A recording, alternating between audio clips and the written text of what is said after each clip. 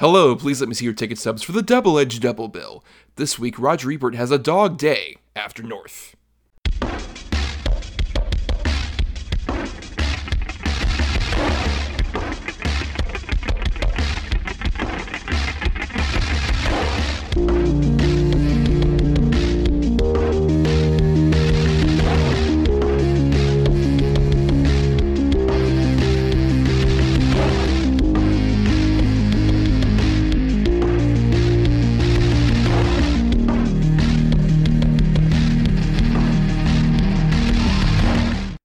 Each week, Adam Thomas and Thomas Mariani will come to the table to discuss the randomly selected yin and yang of a double feature. Then, both will have to pick a number between 1 and 10 in order to seal their fates for the next episode. One will have 2 good movies, the other 2 bad ones. Let the chaos begin. I'm Thomas Mariani, and sadly, I have not won a Pulitzer Prize, unlike some people. And I'm Adam Thomas, and I just got back from globetrotting, meeting a bunch of celebrity cameos, and it was awful. It was just awful. Well, I'm sure none of them were horribly, offensive and awful, right? None of them had, a horrible implications to them, right? You met Kathy Bates and it was totally great. It's just awesome Yep. Kathy Bates and her natural skin tone, right? Yep, 100%. Yeah.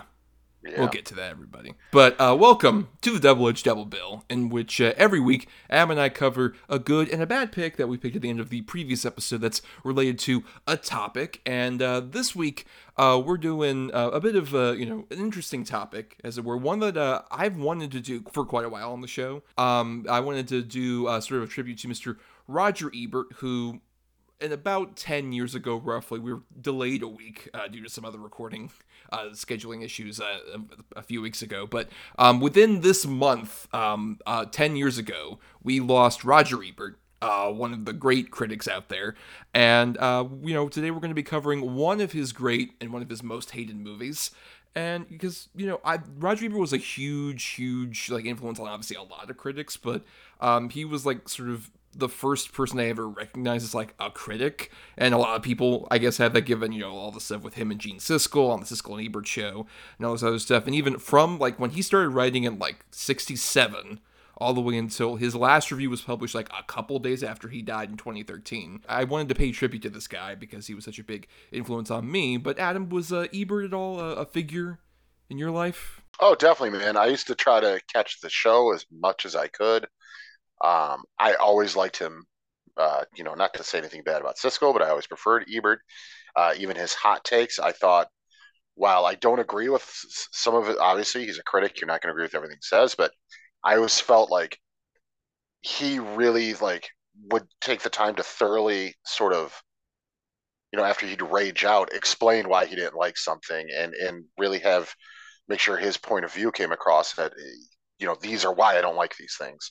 No, Ebert, I think I'm about the same way. It's the first time he was probably oh, that's what a film critic is. There's been plenty others Gene Shalit and all those guys, but it's Roger Ebert. When I think film critic, I think of Roger Ebert still to this day. Yeah, he was sort of the voice and face of that, for sure.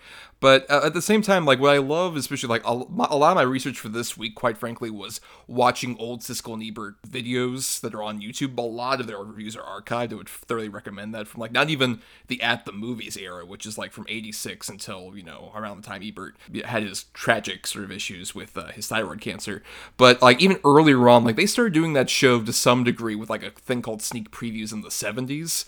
And the two of them, their banter, I think, is it's no question that it was such a big influence that it led to even film podcasts. And this show probably wouldn't exist to any degree if it wasn't for something like a Siskel and Ebert. And especially if you all can track down just watching those reviews, it's always so interesting to see them try and fit both of their opinions into about 3-minute stretches for each movie. And particularly, there's an episode from 1987 that's kind of infamous where it's the one where they reviewed Full Metal Jacket and Benji the Hunted.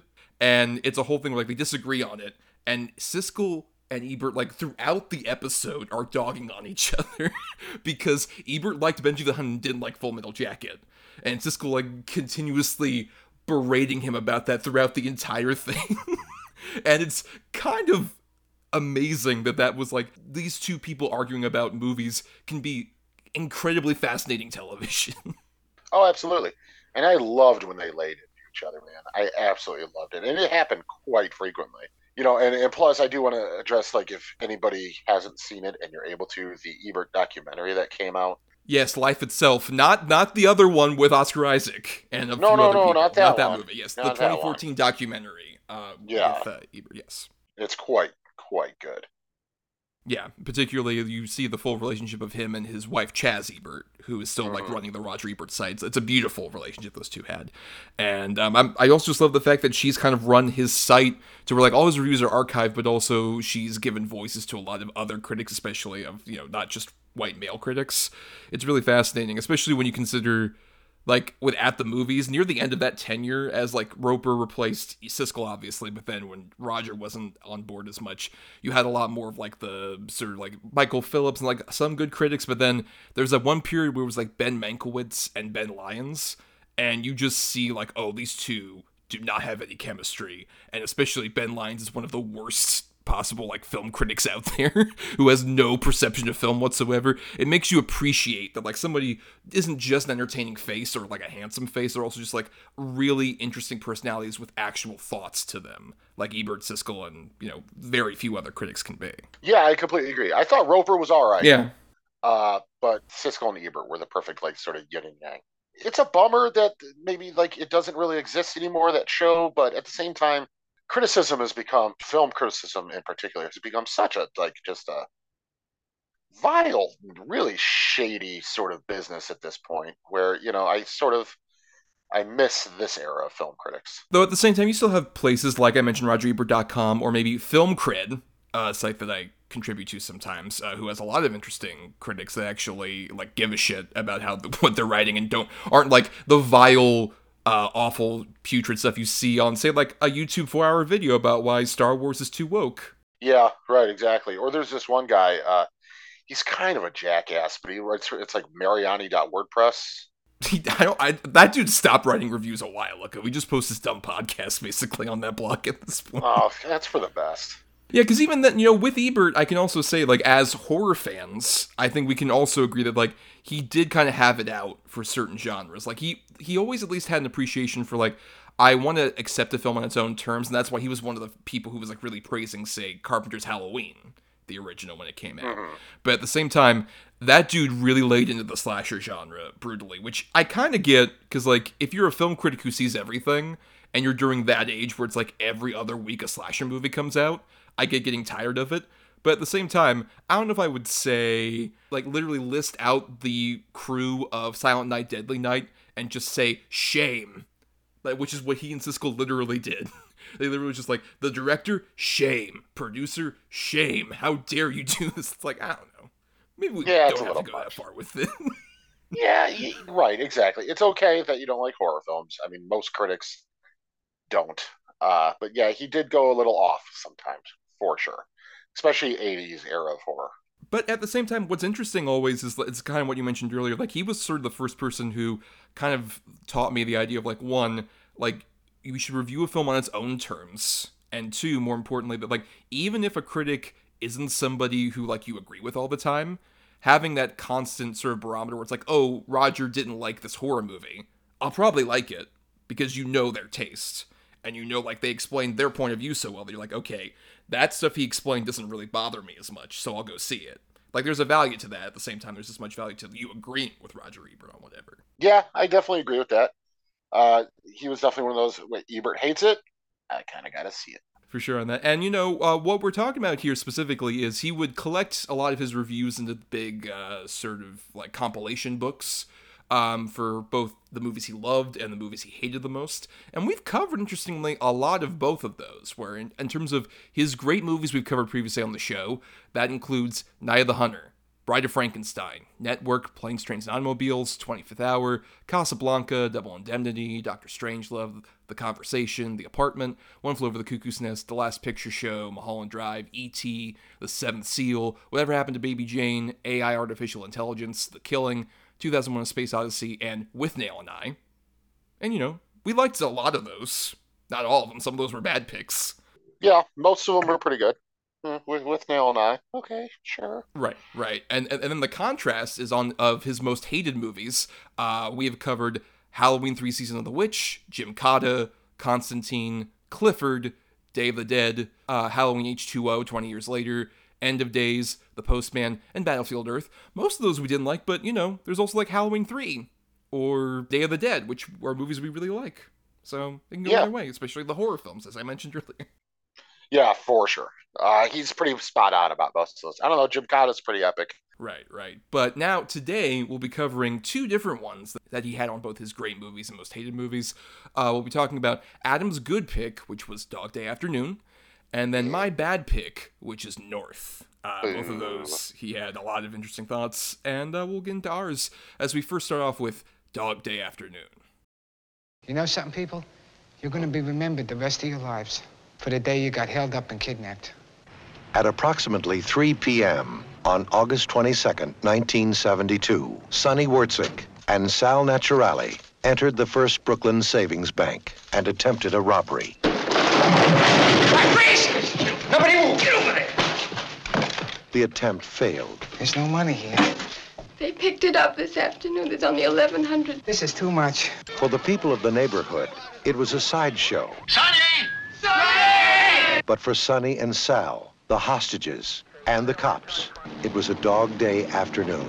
I'm a Catholic, and I don't want to hurt anybody, you understand? All right, who has to go to the bathroom? Sonny, come on out! Yeah! We're entertainment, right? What do you got for us? Al Pacino. Dog Day Afternoon. A true story. So Dog Day Afternoon came out September 21st, 1975, from director Sidney Lumet, written by Frank Pearson, which was based on a Life magazine article, The Boys in the Bank, by P.F. Kludge and Thomas More, which was based on, of course, the true story that involved literally a bank robbery that happened on August 22nd, 1972, in which it was John Wolchowskis, apologies if I fuck up these names, Salvatore Natural, and Robert Westenberg, attempted to rob a branch of the Chase Manhattan Bank in Brooklyn. And after they kind of had the error of like, oh, instead of the money being dropped off today, the money was actually picked up today, they ended up staying in that bank for several hours, and then had a huge hostage situation happen, and this is the movie that eventually resulted from that in 1975. And Adam, this was your choice, and I'm curious to hear your thoughts on why you picked it, especially because it stars Al Pacino, who is a big guy that you love so much. So I'm curious, why Dog Day Afternoon? I mean, kind of several reasons. One is Dog Day Afternoon is such a unique movie to me. I mean, like you said, early Pacino, love Pacino, of course. John Cazale, it's a great cast. I mean, there is just a huge cast in this movie. A lot of even guys in the background. You're like, holy shit, that's Lance Henriksen. That type of stuff. Mm-hmm. For the time that this movie came out and the sort of subject material it's dealing with, and it's kind of amazing how they handle it.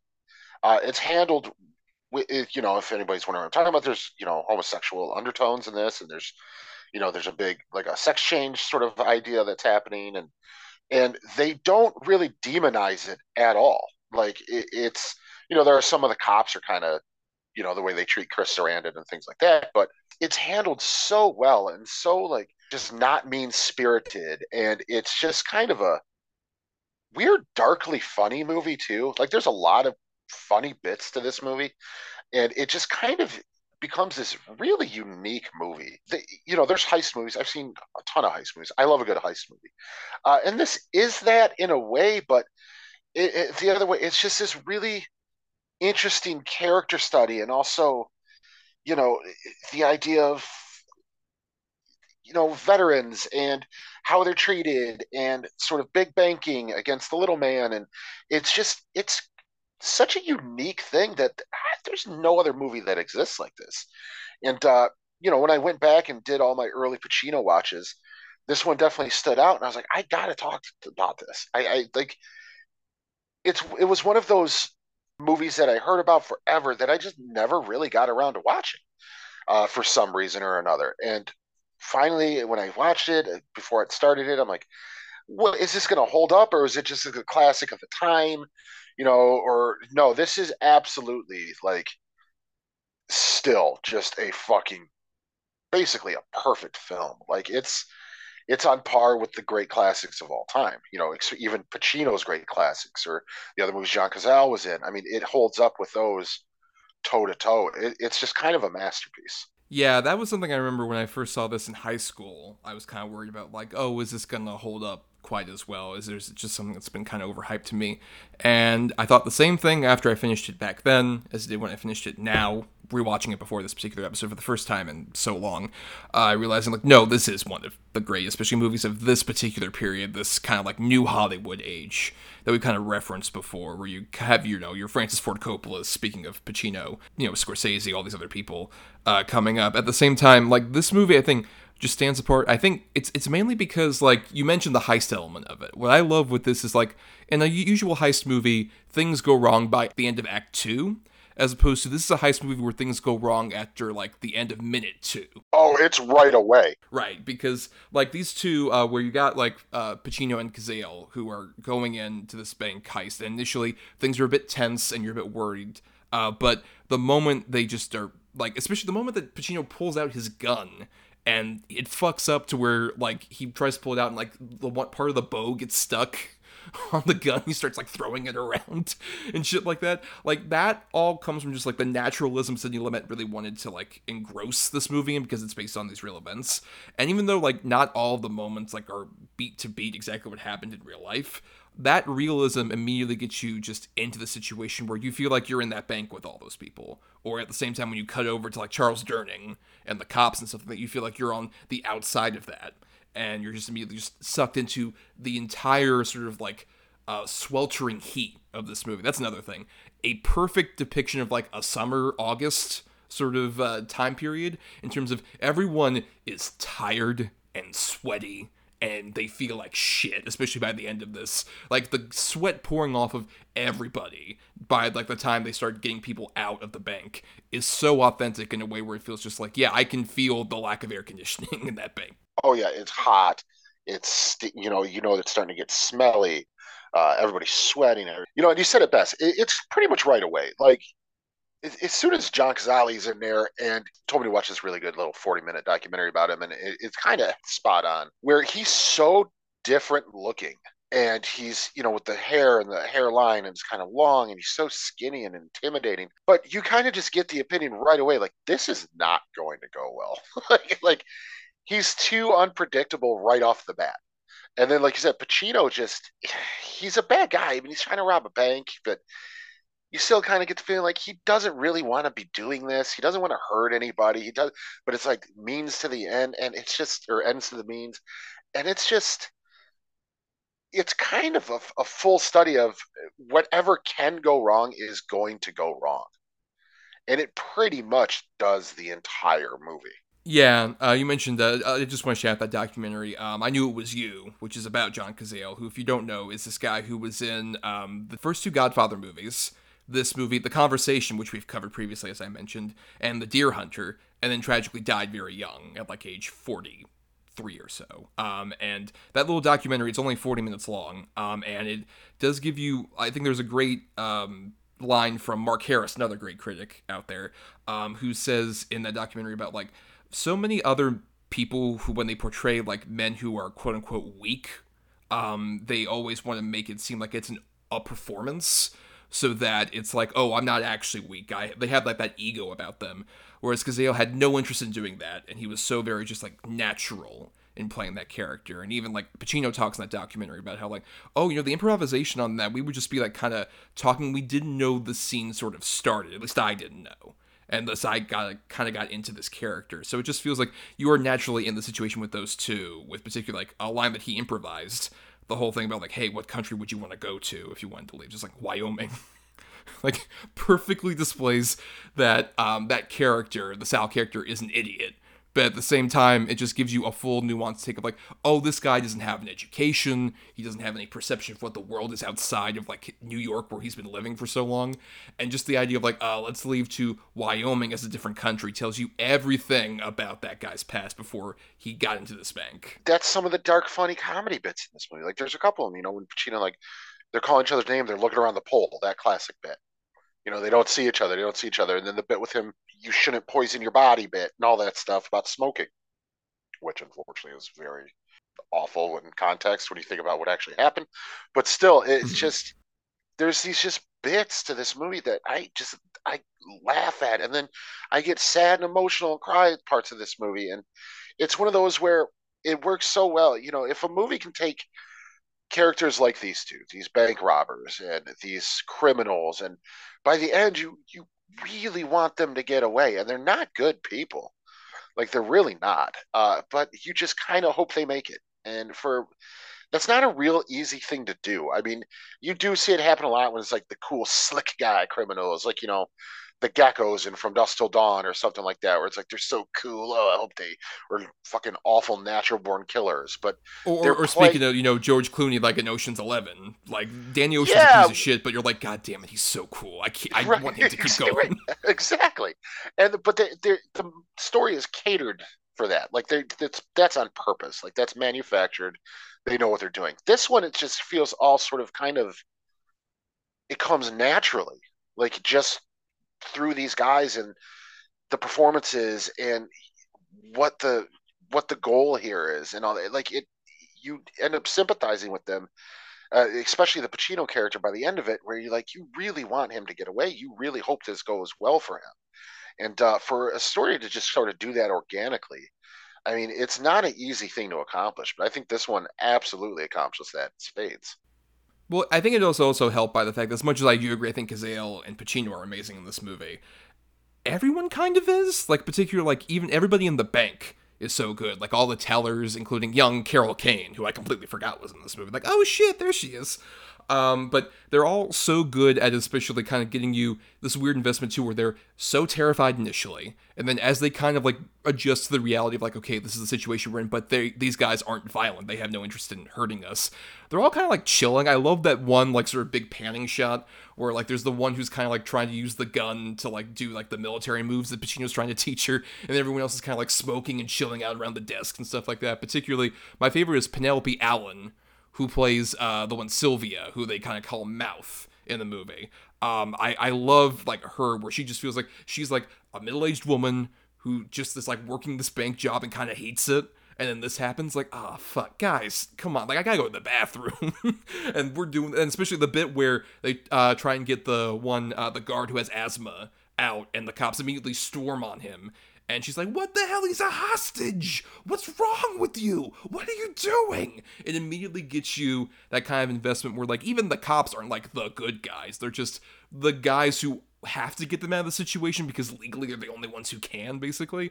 Like, no one's necessarily a fully good or bad guy. It just feels just like all of them are kind of, like, human and have foibles to some degree. Like, particularly, like, all the scenes with Pacino and Durning when they're arguing early on, and you can hear Durning, like, fuck up like the lines where he's talking about like, oh, so was this all an elaborate thing? Yes, no, that's not what this is. Like, he's fucking it up as he's saying it. Like, immediately immerses you in the reality of this movie. Yeah, absolutely. I completely agree. Every character in it is fully formed for the most part. I mean, of course, like, yeah, you got the background cops and, the bank manager and all that stuff, but still, every character feels real in this environment. It feels like an absolutely real situation, real environment that's happening. These people populate this world. Even down to like that fucking pizza guy. That's one of my favorite moments of the movie, when that pizza guy comes up and he does like the elaborate thing where Pacino's trying to pay him and all this other stuff. And then there's a pause after Pacino leaves and he's like, I'm a fucking star. And then the crowd cheers for him. Just immediately kind of gets you into this. And it's interesting where Ebert kind of talked about this, where this movie feels like it's very much in the zeitgeist of that time, where this is a quote from his review from 1975. Where he says, quote, criminals become celebrities because their crimes provide fodder for the media. Many of the fashionable new crimes, hijacking, taking hostages, are committed primarily as publicity stunts, and a complex relationship grows among the criminals, their victims, the police, and the press. Knowing they're on TV, hostages comb their hair, and killers say the things that they've learned on the evening news. That's the subject, in a way, of Sidney Lumet's pointed film. And I think that's spot on. And it feels very, especially like this movie feels kind of ahead of its time, but also sadly still very prescient. Where whenever these things are presented on the news, there's an immediate relationship that forms between an audience watching the news and those criminals, whether it be negative or somewhat positive. Yeah, for sure. Can I ask now? He's quite good in it, but do you think Sarandon should have got the nom over Cazale? Well, yeah, Chris Sarandon, who plays Leon, who's at least how this character is referred to in the movie, the lover of the Al Pacino character. I think the thing is with that character, it's kind of like you said earlier, like the it's so hard to make that particular role, especially in this time period, not feel like a sadistic joke. And I think a lot of that is obviously due to like Lumet's direction, but so much of it's also on Sarandon's performance. And I think it's a limited performance because we only see about like 10 minutes of him, but it's such a great fucking impact. Like the whole this conversation initially with Charles Durning, where like you get immediately like this person is queer, but at the same time is not treated as a stereotype. It's just treated as, someone who is living in this particular era of New York and is constantly berated, I'm sure, in their real life. And then this situation happens on top of it. And they can't really like handle that emotionally in a way that anybody would be empathetic toward. Anyone who, has a soul out there would be empathetic toward. And in the phone conversation with Pacino, even despite the fact that obviously they're not in the same room delivering these lines, you immediately get the sense that feels like a natural actual phone conversation. And I think despite that it's a smaller amount of time compared to, Cazale, I think that nomination is completely deserved. And I think it's a beautiful performance from Sarandon. And especially for his first film performance, it's amazing. Yeah, that's true. I always forget to take that into account. No, I agree. I think it's a great performance. I mean, maybe not take away his nomination, but I honestly think Cazale should have been nominated as well. Because he's so fucking good in this. Like, I love him, of course, as Fredo. I think him as Fredo in Godfather 2 is probably his best work. But this is right up there. I mean, this is just such a unnerving, creepy, but darkly funny performance. It's just kind of, fantastic. I mean, the thing is, him and Pacino together, like, man, they brought out the best in each other for sure. I mean, it's some of the best, like, chemistry between two actors ever between these two in both the Godfather movies and then this. It's just, yeah, I wish he would have maybe got recognized too. It's kind of amazing that out of the 5 movies he's in, there was 40 nominations and he was never nominated for anything for Best Supporting. It's kind of a bummer, really. I think he absolutely deserved it. I mean, of course, he died at 42 years old, and like the work that we could have got on, but the one we do have, the 5 roles. I mean, he's just incredible. So I do wish he maybe would have got the nom as well. Obviously, Pacino did, and well deserved. But it's such a riveting performance. I mean, the whole movie is riveting. The whole movie, like, you're on edge, but you're like on a relaxed edge. Like, you're just kind of enjoying it, but at any second something's going to go wrong. But yeah, and I just think it's because of sort of Gonzalez and Pacino's performances in particular that sort of keeps you teetering. So I just kind of, like I said, I kind of wish he maybe would have got a little bit more cred for it. Well, yeah, especially, I'll just say this, considering the nominees for Best Supporting Actor that year, besides Sarandon, were Burgess Meredith for The Day of the Locusts, Brad Dourif for One Flew Over the Cuckoo's Nest, Jack Warden for Shampoo, and then the winner was George Burns for The Sunshine Boys.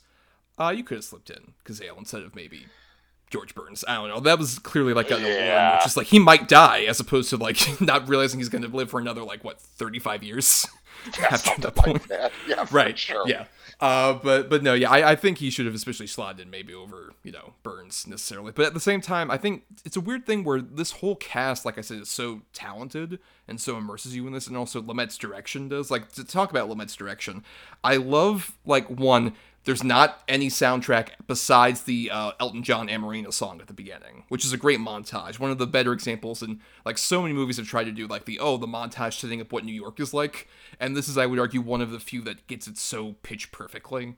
But then after that, no score, just natural sound all over the place. An amazing sound mix on this movie as well, where every single ruffling and awkward step has a very natural sound to it. But then one of my favorite sort of examples of great editing in this movie, where there's the bit where Pacino accidentally shoots out the window in the back, and you suddenly cut to every single angle of everyone reacting to that shot. Just immediately, once again, immerses you not just in the bank, but also just around every single corner. Where just everyone is on fucking edge, and you have to try and scramble when something horrible like that happens. I think it does such a great job. There's so much of this is so incredible with it. I know the only award it won was for the screenplay, which is admittingly a great screenplay that fully like gets you invested in all these characters. But at the same time, like every single element of this movie feels like so stellar that like it's one of those movies where it's like awarded to all of them, award every single thing. Yeah, I agree. Like I said at the top of the show, this is one of those movies where I don't really throw it around as often as some people might. But this is to me just a perfect movie. Like it's perfectly constructed, it's perfectly shot, it's perfectly edited, it's perfectly acted, it's perfectly paced. It's a masterpiece that people do know this movie. It's not like it's one that people don't uh, give it the credit it sort of deserves or whatever. But I don't think it's necessarily in sort of the pop culture zeitgeist as much as it might deserve to be. It's kind of just fascinating that this didn't really catch on as much as sort of like maybe not The Godfather, but again, masterpiece. But I think this deserves a spot right up there. I think it's one of those things where it's like it's partially because it's not nearly as flashy. With The Godfathers, which I love those movies, they are big Hollywood movies, as opposed to Lumet, who was a guy who, like, we've talked about Network on this show, and he's a guy who made a million movies, and so many of them are great, but at the same time, that dude was never somebody who had, like, a very flashy style. He was sort of like a workman director, but the great thing about his direction was that he made, like, not having a specific style his style, where he feels sort of like the chameleon of directors in terms of like, I can immediately put you in like any situation that is given to me and I can immediately immerse you. For the most part, sometimes you have your The Wizzes, which was shortly after this, which was not a great use of his talents necessarily. But I think it just shows like that's him trying to make like a big budget Hollywood movie and just failing spectacularly at it, as opposed to like this has none of that flash, none of that over the top pizzazz, and I think is all the better for that. Like even I love the fact that he apparently had Pacino do like the phone conversation he has where he has it the one with Sarandon and then the one with his wife, his first wife. And they like go back and forth. Pacino's side was like shot as one consistent take. And then like at the end of that first take, which he said was great, he's like, okay, Al, we're going to go again.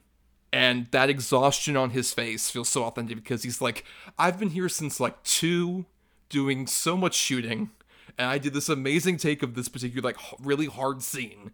And now I have to do it again. And they use that second take because that's what feels like the most authentic and like not sexy at all. Like despite the fact that Pacino was like at this time like a very appealing looking guy, he is like so sapped of any of like that kind of potential sexuality that's in him. He is like so like just exhausted and dead inside and just like I don't know, I can keep fucking going.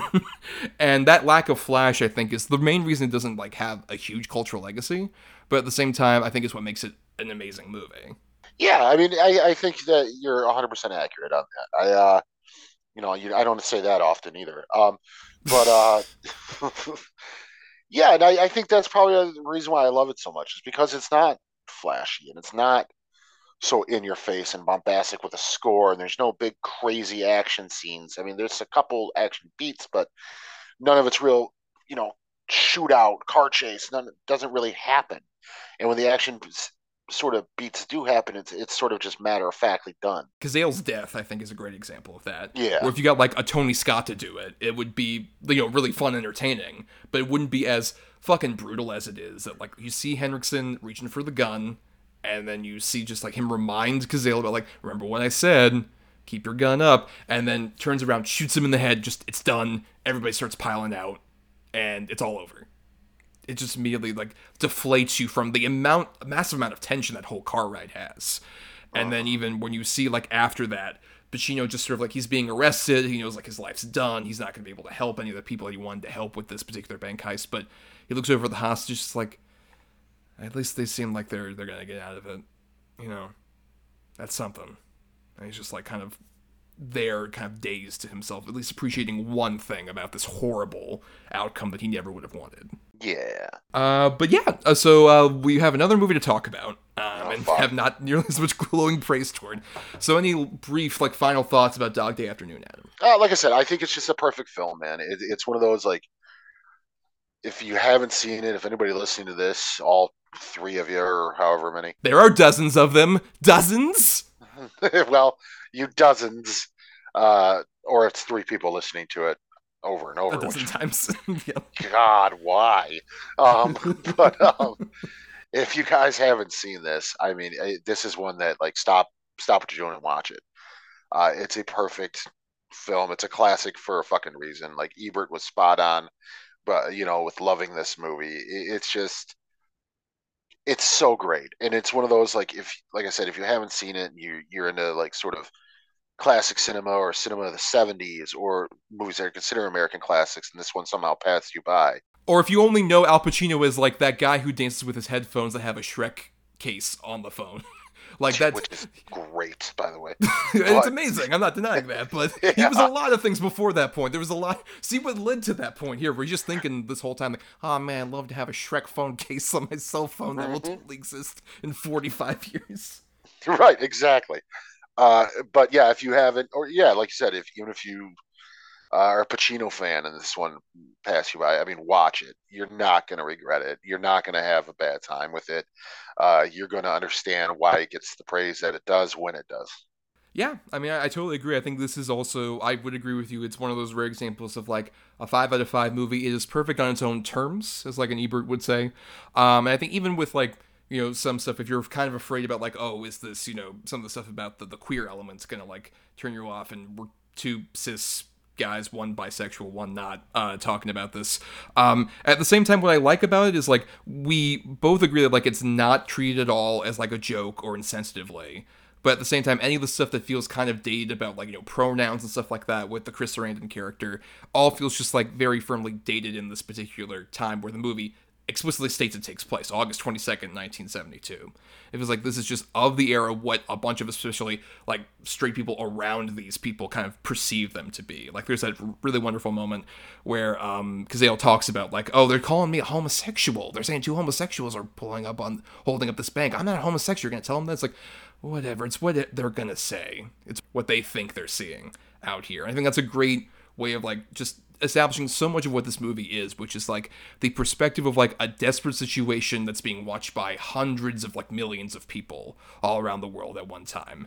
And that kind of like that giddiness, that sort of, there's an excitement, but there's also like a tension, there's like confusion, also from so many different people. Like we haven't even talked about like the mom character or his first wife, who I think are actually very well handled in terms of just like that desperation in their voices as they're talking to him, and why at the same time you can see why he has like all this built up pressure about just like who he should supposedly be, and he's like, oh my god, I can't handle this. Like it does such a great job of establishing every single perspective really well, despite us staying very firmly with like either the cops on the one side or with Pacino and Cazale and those bank tellers on the other side. I think it does such a great job of firmly establishing like these people are imperfect, they are human, and they have all these massive problems, and nobody's necessarily 100% right or wrong, but at the same time, everything just kind of goes down in a blaze of sweat and sadness and terror in the only like a way that like those 70s movies can really portray. Those 70s American New Hollywood movies can do such a great job of. But now, we're going to be talking about North. Ask me about jeans, please. I grew up on jeans. From Rob Reiner Pants, that's comes what a I new know. comedy about a kid named North. The one thing that we cannot control in this life is who our parents are. You felt the hand, you're stuck with it. You need new parents and you need them now. You got a lawyer? Let's get cracking. I rule in favor of the plaintiff. Yes! There wasn't either plan, let my people go. Hey, that's a court of law. However, if he is not physically in the arms of either his new parents or his original parents by noon on Labor Day, he will be remanded to an orphanage. Who are you? I'm North. See your name on maps. Very impressive. Elijah Wood, Dan Aykroyd, Reba McEntire, Kathy Bates, Graham Greene, Alan Arkin, Kelly McGillis, Alexander Goodenow, John Lovitz, Bruce Willis, and Bruce Willis. What are you? Some kind of guardian angel? An Easter bunny. North.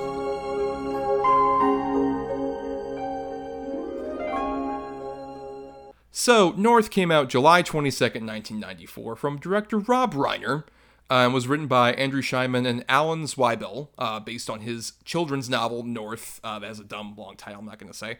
And this movie, I only really knew of because of the Roger Ebert review. This was one of the infamous examples of like the sort of power that Ebert had, where this movie was not going to be successful either way, but his review, I think, really firmly cemented it wouldn't be. He said that this film was his worst film of 1994, and also one of the worst films he'd ever seen. And this is from his review, quote, "I hated this movie. Hated this movie. Hated it. Hated every simpering, stupid, vacant, audience-insulting moment of it.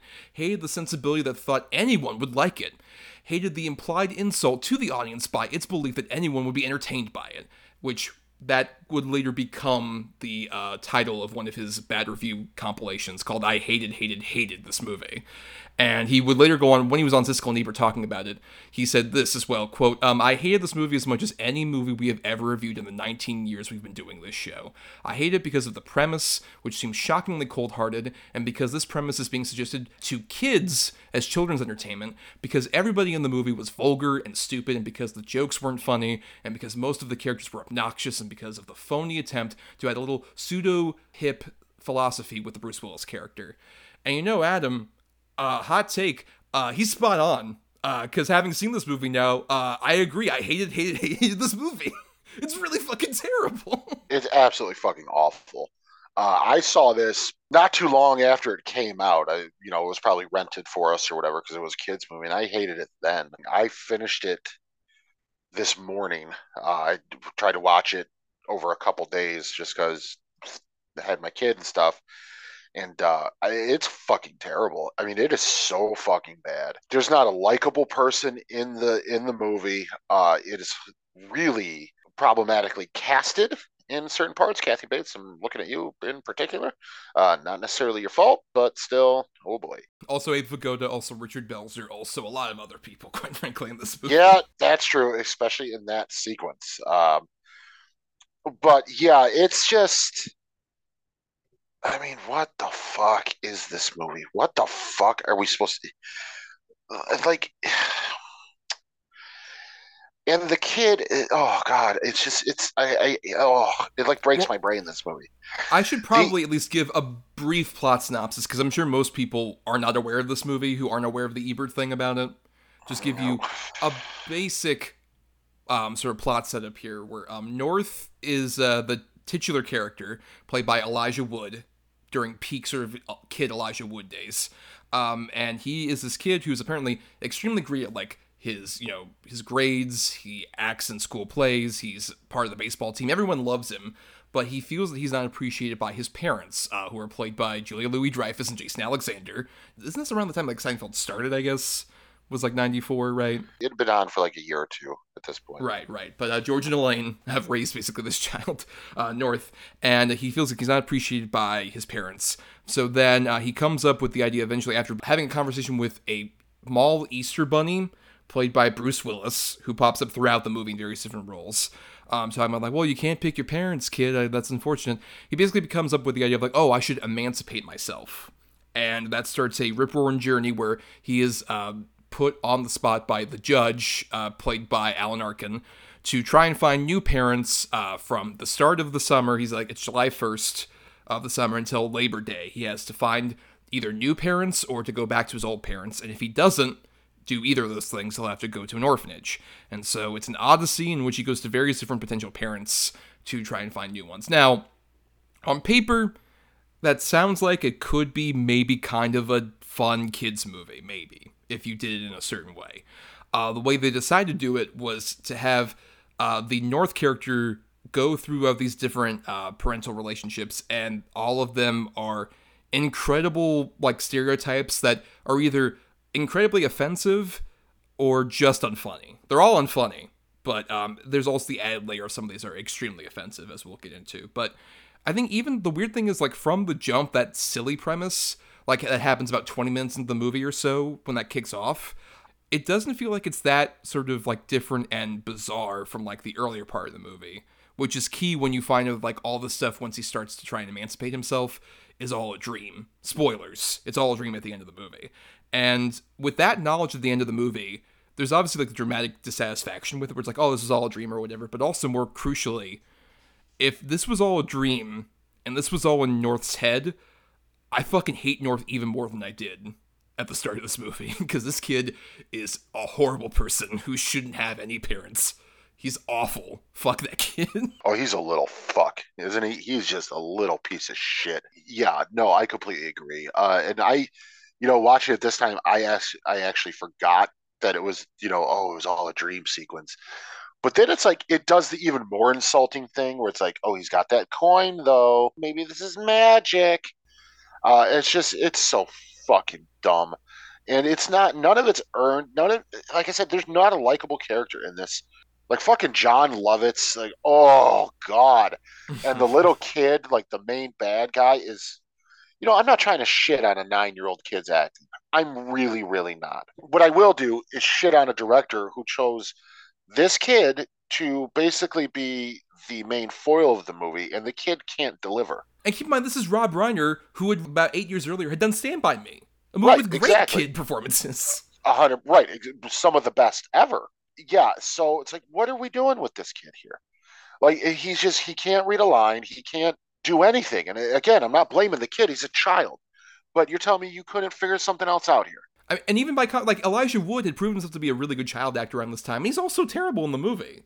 He's like overacting and being like silly in a way that doesn't work. And in fact, a lot of talented people are in this movie. Even like Dan Aykroyd, Reba McEntire, Kathy Bates, as we mentioned previously, John Ritter, baby Scarlett Johansson shows up in this movie, I believe, in her film debut as well. Like, there are a lot of talented people in this movie, and none of them are funny. And I think it's a weird thing where another big factor of this movie was we mentioned Rob Reiner. Like, the big thing was that this was after Rob Reiner had done the amazing run of doing This Is Spinal Tap, Stand By Me, The Princess Bride, A Few Good Men, Misery, When Harry Met Sally, a lot of these great, amazing movies in a row. And it's like, oh, this guy can't be beat. And then this was the movie that killed it, like, entirely. Because after this point, there's only, like, The American President right after this, which is a cute movie, and then a bunch of things you've never fucking heard of or you remember as terrible, like The Bucket List. Like, this is the movie that, like, killed that amazing miracle run of great movies. I guess working with this material, I could get it. Because Alan Zweibelt is a guy who, like, he wrote for, like, the initial run of Saturday Night Live, like, the 70s era Saturday Night Live. And I guess that stuff, like, that sort of humor could work in small sketches on Saturday Night Live. But when you watch it over the course of this movie, it's just, like, it's so constantly, like, frustrating and annoying and not a single laugh. This is a rare movie where I'll usually point out, like, funny moments. I can't point to one. I can point to only dumb things, like when Julia Louis-Dreyfus and Jason Alexander find out that North has decided to emancipate himself. They literally, like, fall over and are in a coma, and then they're brought into the courtroom on a slab, still in their coma. And when Alan Arkin asks, like, what about the defense? And their lawyer's like, Your Honor, the defense rests. That's the fucking joke. Yep. It's bad. It's so bad. And everything they have Alan Arkin say is so dumb and so not funny. No, I completely agree with you. This is not one laugh throughout the whole movie. There's no chuckle. There's no, like, okay, well, this was kind of cute. Or, oh, you know what? I see what they were going for. No, it's so ridiculously dumb. Like, I get why this works as a book. Like, I can understand that. Reading a book and sort of, as a young kid or 10, 11 years old reading this, having a fun time with maybe the whimsy of it or whatever.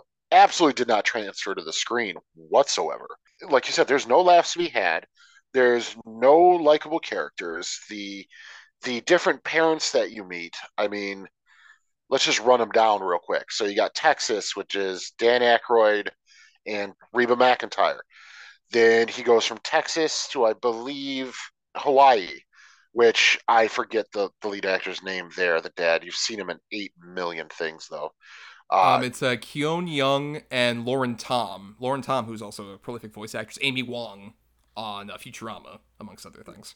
Yes, right. So there, and then the whole idea of the take on that sunblock ad where it's the dog pulling down his pants, and you're like, this is fucking dumb. And then I think from there it's to Alaska. Yeah.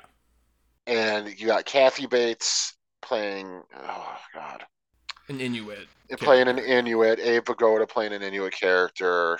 It's just, it's so dumb. And then from there, it's a quick stop in Amish country. Ha ha ha ha. And then I believe then it's John Ritter. Well, there's that insulting montage that also happens where like he goes to China and there's all this other Oh, shit. right. Like, The stuff in Africa. right. Oh, yeah, the Yeah. stuff in Africa, yeah, as well, where he sees a woman who's like in very like offensive, like stereotypical like tribe sort of look. He's like, I can't focus on my homework with topless women going around. Like it's all this stuff where it's like, you mentioned that whimsy angle of it, and the movie's trying to go for like a sort of 90s era kids movie whimsy. Like the opening credits are all like all the toys in North's room, and it's all like very silly, whimsical. Mark Shaman score sounds like very like, oh, we're going to a magical land. And all the humor is so incredibly cynical and awful and just hates humanity and hates you for watching it. And it's just like, that's the thing where it's like, if your movie has unlikable characters and is cynical, that can be funny. But also don't try and put a whimsy sheen on it where it's like, oh, the true nature of this was North just had to like realize that his parents love him after getting attemptedly assassinated by an Italian stereotype guy who's like the bodyguard for that fucking kid character who throughout this whole thing there's also that villain character where he goes from like on the school newspaper to I've become like Donald Trump for kids. Like, how'd that happen? What the fuck is this? I know, and you're just supposed to accept it and go with it. Because it's North's dream, therefore that makes up for any logical inconsistencies, or more importantly, me suffering through all the bad fucking jokes with like him and John Lovitz just talking about, like, oh, we're gonna make sure the kids all like force their parents to vote for your guy, and that's the weird thing too, where like that's supposed to be like the big thing is like, oh, like this kid's inspiring like a kid rebellion based on what North's been doing, but they kind of drop that after a certain point, and until North ends up like trying to meet his parents again. It's like, oh fuck, we gotta kill him so that like we can still have kids rule and adults drool, I guess. Pretty much. It's just, it's not good. Like there's nothing in this that works. You know, even the Bruce Willis stuff. It's like, how bored is Bruce Willis in this movie? Like he's just doing the same character, and then where they basically do the King of Comedy bit, you're like, go fuck yourself. Where he's even wearing the same suit. Well, I mean, the worst thing is really like after that one, like after he drops off North, and then North tries to like leave the airport and go to his parents' house, and he's picked up by Bruce Willis in a Federal Express truck, and they just do a Federal Express commercial where it's like, oh, we can get all your packages here. That's way more insulting to me, where it's like, fuck you for putting an ad here near the end of this fucking movie. Yeah, I mean, yeah, of course.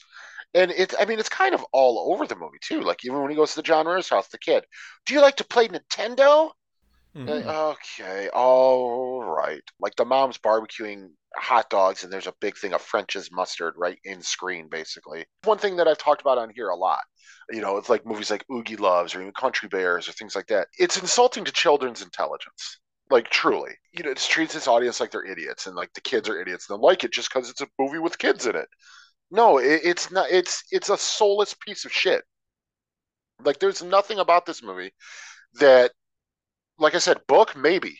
Sure, I could see it working. I doubt it does, but I could understand if, you know, it's got a little bit of a fan base. But there's nothing in this movie for kids, adults, parents with their kids at the theater, or anybody to sort of latch onto. It's just one unfunny set piece to the next, with a barely, really kind of insulting bridging story happening. What the fuck was Rob Reiner thinking?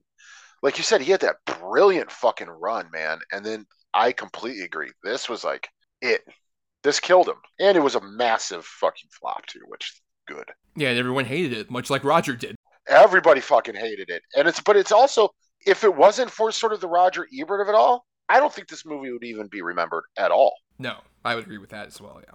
I mean, to the point to where, you know, my roommate is the same age I am, and he came in, he's like, what are you watching? I'm like, North.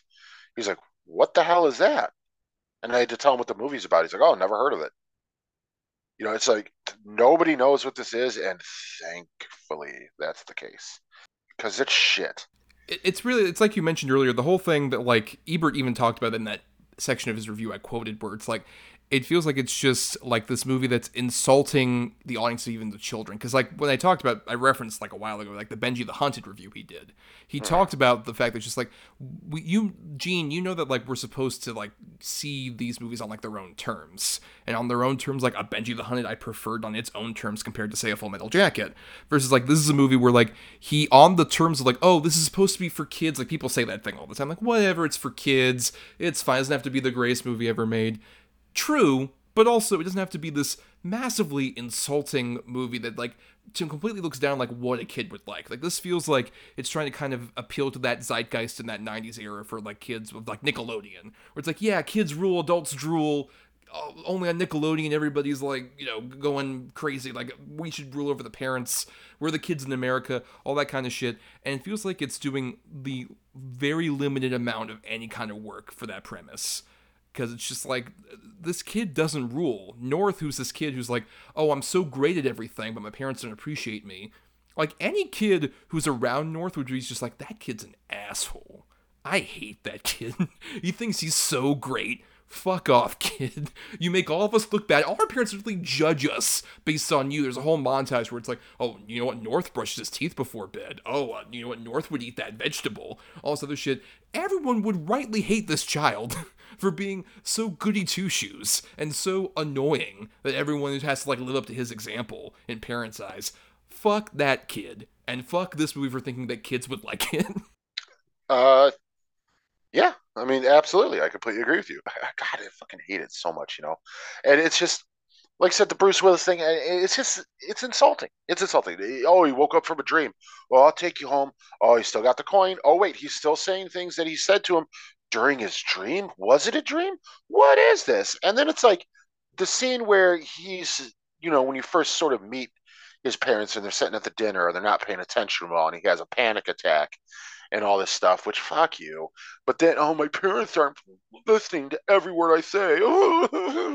Fuck yourself. But then at the end, he shows up, and when Bruce Willis drops him off and they come running out, they're completely different characters. We love you. We missed you. Where were you? We were so worried. Like, they're not even the same characters that they were in the reality of the movie to begin with. It's just, it's so fucking dumb. And this little brat ass kid, everybody loves me, everybody pays attention to me, but my parents. Yeah, fuck you. What is this? Fuck off. Oh, I hate it so much. I am right there with Roger Ebert. I mean, this is one of the worst movies we've ever done. Yes. You know, I guess, hey, we're like Siskel and Ebert as well. I hate that you loved Benji the Hunted, Adam, you son of a bitch. How dare you? It's just, I just don't know who this was for. Yeah, I think those sound like final thoughts, Adam, because you're kind of this flabbergasted at this point. I don't blame you, necessarily. Unless you have anything else to add. I'm guessing not. No, it's straight up fuck this thing. Yeah, for sure. And I think the final thought I want to just portray is, like, with that Roger Ebert review, I would recommend reading that whole review, because it does such a great job of, like, doing what you also would, like, love out of, like, a Roger Ebert or any great critic that you really enjoy, is someone expressing, you know, like, either an opinion that, like, you find interesting, or if it's one that you agree with, and especially it's about a movie that you also hated, just finding someone who can beautifully express it in such a well-written way. Like, that whole I hated this thing. Apparently, like, he said many times that, like, that was a thing where, like, he was trying to write a regular review about this movie, and then he paused at his typewriter, and he was just, like, full of that hatred, that he just wrote out just as, like, a word vomit thing, that whole thing I quoted, and then he's like, no, I think we need to have this in here, it expresses my feelings perfectly.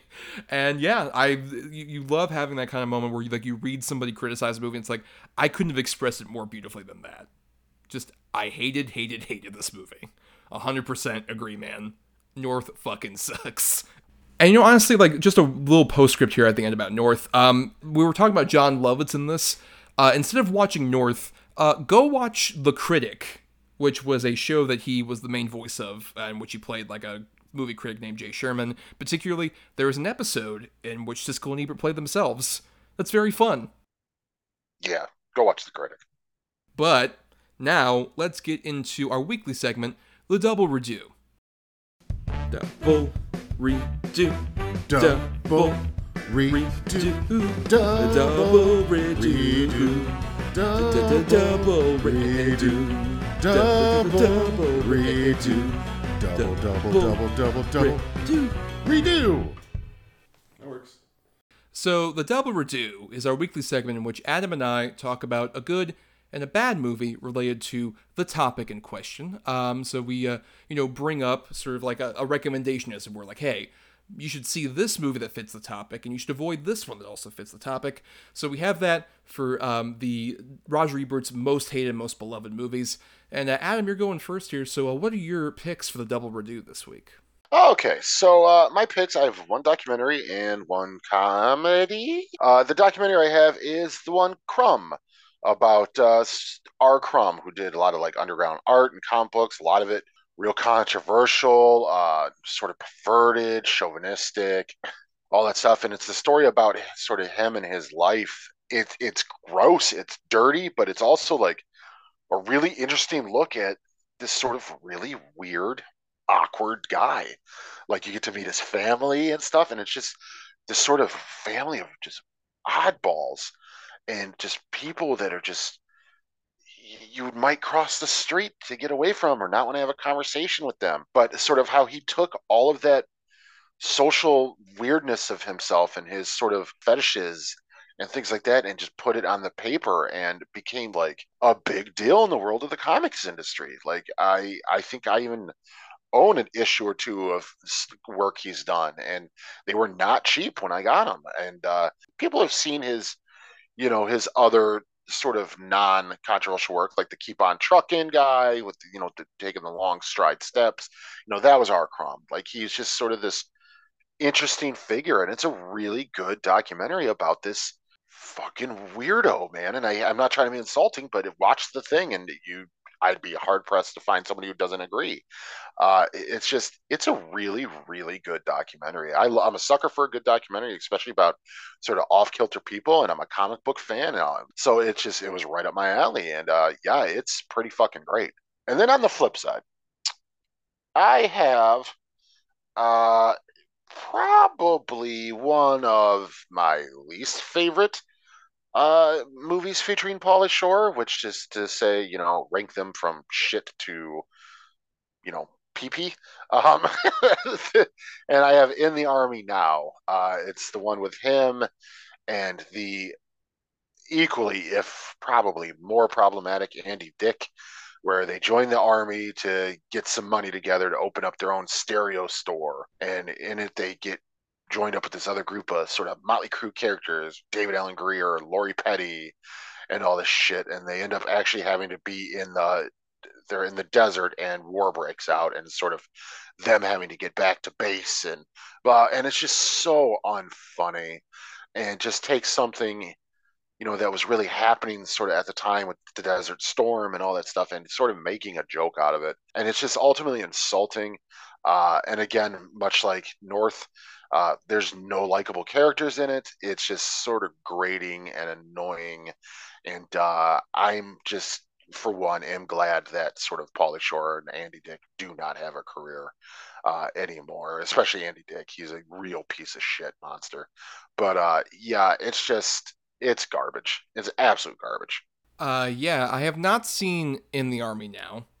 Though I should mention I'm going to have quotes here from Ebert's reviews of all four of our choices, and this is his quote about In the Army Now from his review.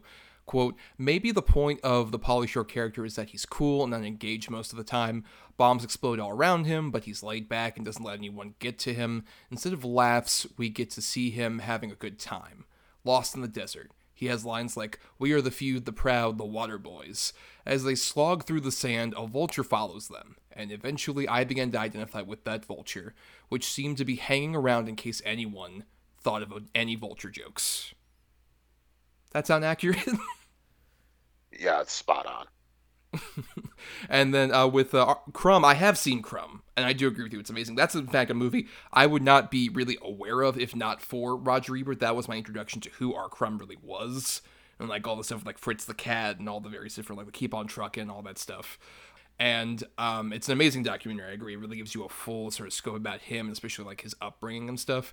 And this is Ebert's quote about Crumb, where he says, quote, people who have been damaged by life can take the most amazing adjustments in order to survive and find peace. Sometimes it's a toss-up whether to call them mad or courageous. Consider the case of R. Crumb. He was the famous artist in the 60s whose images like Keep on Truckin' and Fritz the Cat and his cover of the 60s album Cheap Thrills helped to fix the visual look of the decade. He was also a person hanging on to sanity by his fingernails, and it is apparently true that his art saved his life. I think it's a great description. But now, for my two picks, I have my good pick is a Western, and my bad pick is also a comedy, also action-y, sort of to some degree. My good pick is The Man Who Shot Liberty Valance, the 1962 John Ford Western, which older Westerns aren't necessarily my favorite sort of stuff. It's also not a genre, admittingly, I've perused a lot necessarily. But I did watch The Man Who Shot Liberty Valance as sort of like, I was going through a couple of Ebert's great movies recently in prep for the show, trying to find like, okay, what's one that I could recommend? And this was my favorite of those. And if you're unaware, The Man Who Shot Liberty Valance, it stars Jimmy Stewart as this guy who we're initially introduced to as like a senator who's come to this old town for the funeral of a friend. And he regales us with a story of how in the past he came to this town after he was robbed at gunpoint by the titular Liberty Valance, our villain, who's played by Lee Marvin. And he was robbed of everything, and so he ends up in this little town that we saw at the beginning.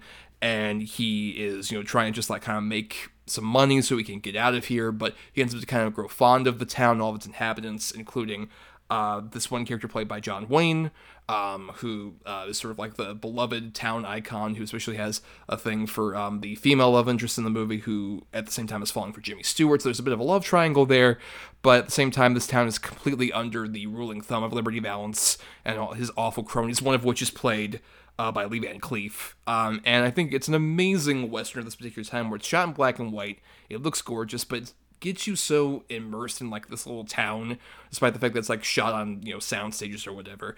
You feel invested in like every single person of this little town, all these different side characters, like the newspaper guy who's played by Edmund O'Brien, amazing performance, I love that guy, and just a bunch of other like great people who pop up, like John Carradine pops up near the end of the movie. There's like a bunch of great old school like character actors from that period.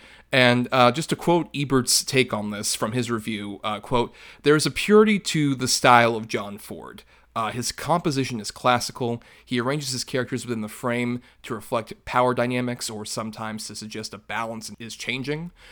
His magnificent Western landscapes are always there, but as environment, not as travelogue. His films mostly are shot on sets, but we're not particularly aware. In a film where, with Lee Marvin's snarl, Andy Devine's squeaky voice, and the accent of the Swedes, John Wayne, as usual, provides the calm center, never trying for an affect." And I completely agree, especially with that. This is probably my favorite of like the John Wayne's performances I've seen, where he has like kind of like typical movie star charisma that he sort of had, but at the same time there's a bit more vulnerability and tragedy to him. It's like this and like The Searchers, another John Ford movie. I kind of like those like more deconstructionist Western kind of things, and these kind of fit that bill perfectly, particularly Liberty Valance. I think it's amazing at that. And then my bad pick is Rush Hour 2. Now, interesting fact about me with the Rush Hour movies, before this week I'd only seen the third one, and not of my own volition. Basically, at the time when it was out in theaters, I was not 18. I was trying to sneak into Halloween, the Rob Zombie remake, and I couldn't. So I had to begrudgingly see Rush Hour 3 because I had bought the ticket for that, trying to sneak into Halloween. Didn't work out for me, especially because Rush Hour 3 is very terrible. But because it was so bad, I never watched the other two, and not helped by Brett Ratner directed all three of those movies, and fuck that guy. Awful piece of shit person. But this week I was like, you know what? Okay, fine. I'm curious to at least, because Roger Ebert really hated Rush Hour 2. So I'm like, I guess this is a good excuse to watch the other two movies in that trilogy. Especially since I didn't have to pay for anything because of Adam's Voodoo account. Thank you, Adam, for that. So I didn't have to support fucking Brett Ratner or anything like that. But with the Rush Hour movies, it's fascinating, where I think the first one is like a solid like 90s era like action comedy movie. It's fine. Chris Tucker and Jackie Chan are pretty solid together. There's some fun Jackie Chan stunts. Tucker has a few fun lines. It's a totally watchable. I get why it was successful. And then Rush Hour 2 is not, like I said, as bad as Rush Hour 3, but is a very painful experience. I think just the comedy all around is so much more like sort of insulting and more based on a lot of the stereotype stuff like we were kind of talking about with North, especially a lot of like sexual harassment stuff that felt like, oh, we're trying to be funny about this, and feels very eye-opening, especially considering Brett Ratner and later revelations about him. It feels very overbloated, and it feels like they're kind of going through a lot of the motions of the first movie, but just like bigger and much more insulting. Like there's a couple decent action bits with Chan doing some stunt stuff, but they also really overhyped like all the Chris Tucker stuff to a degree that I'm like, you know what? I'm glad you only made like 5 fucking movies over the past 20 years, dude, because I could not take multiple vehicles like this for you. And Roger Ebert was really not a fan of Tucker in particular when he was writing his review. He said at one point, this is his sort of final part of the review, in talking after bashing Tucker the entire review, basically saying he really sinks the movie. Quote, "One rule all comedians should know, and some have to learn the hard way, is that they aren't funny. It's the material that gets the laughs. Another rule is that if you're the top dog on a movie set, everybody is going to pretend to laugh at everything you do. So anyone who tells you it's not that funny is trying to do you a favor."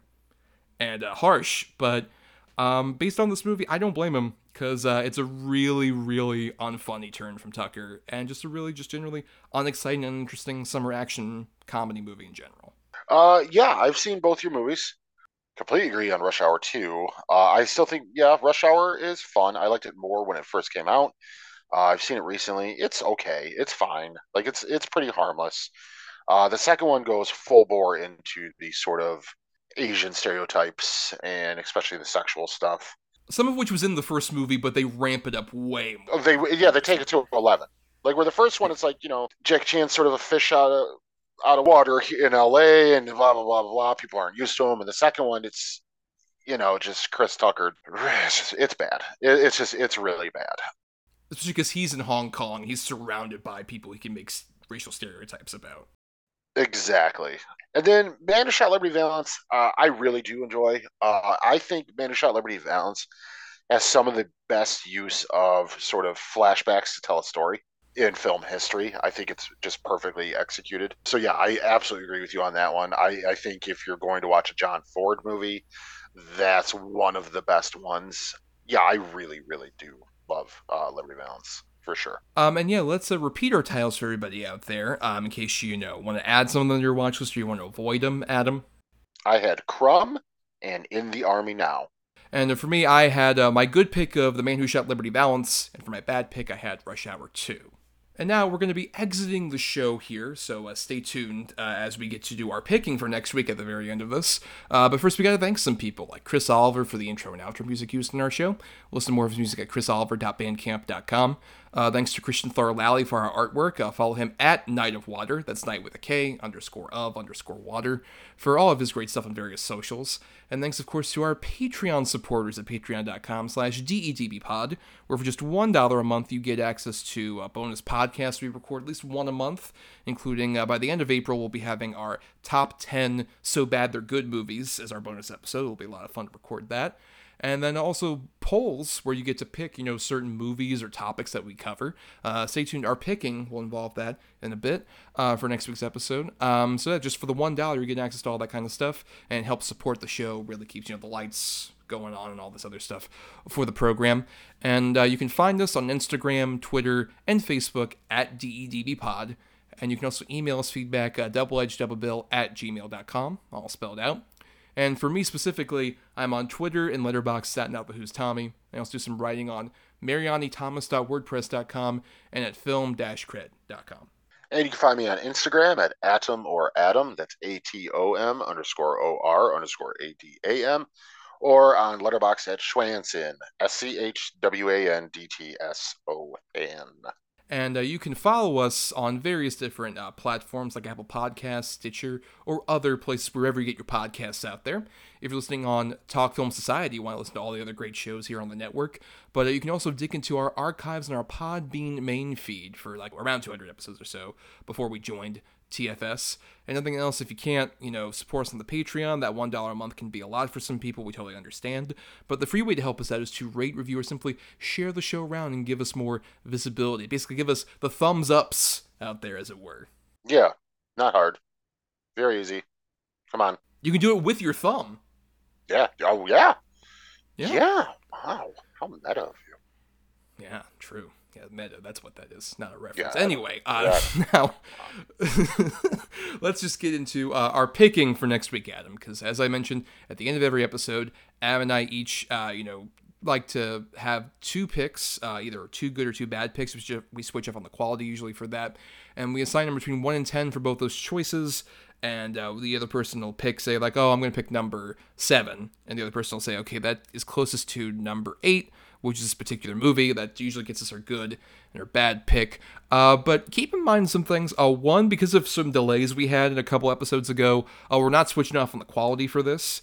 Mainly because, 2, our patrons end up picking from Adam's good choices for next week. So we're going to be going with that one. For Monster Moms is our topic, which is in honor of Evil Dead Rises coming out. So basically sort of like horror, thriller sort of movies that have sort of an antagonist that's a mother character to kind of fit that. And Adam, the patrons end up picking between your 2 choices, which were Hereditary and then the ultimate winner of John Waters' Serial Mom, which I'm very excited to cover.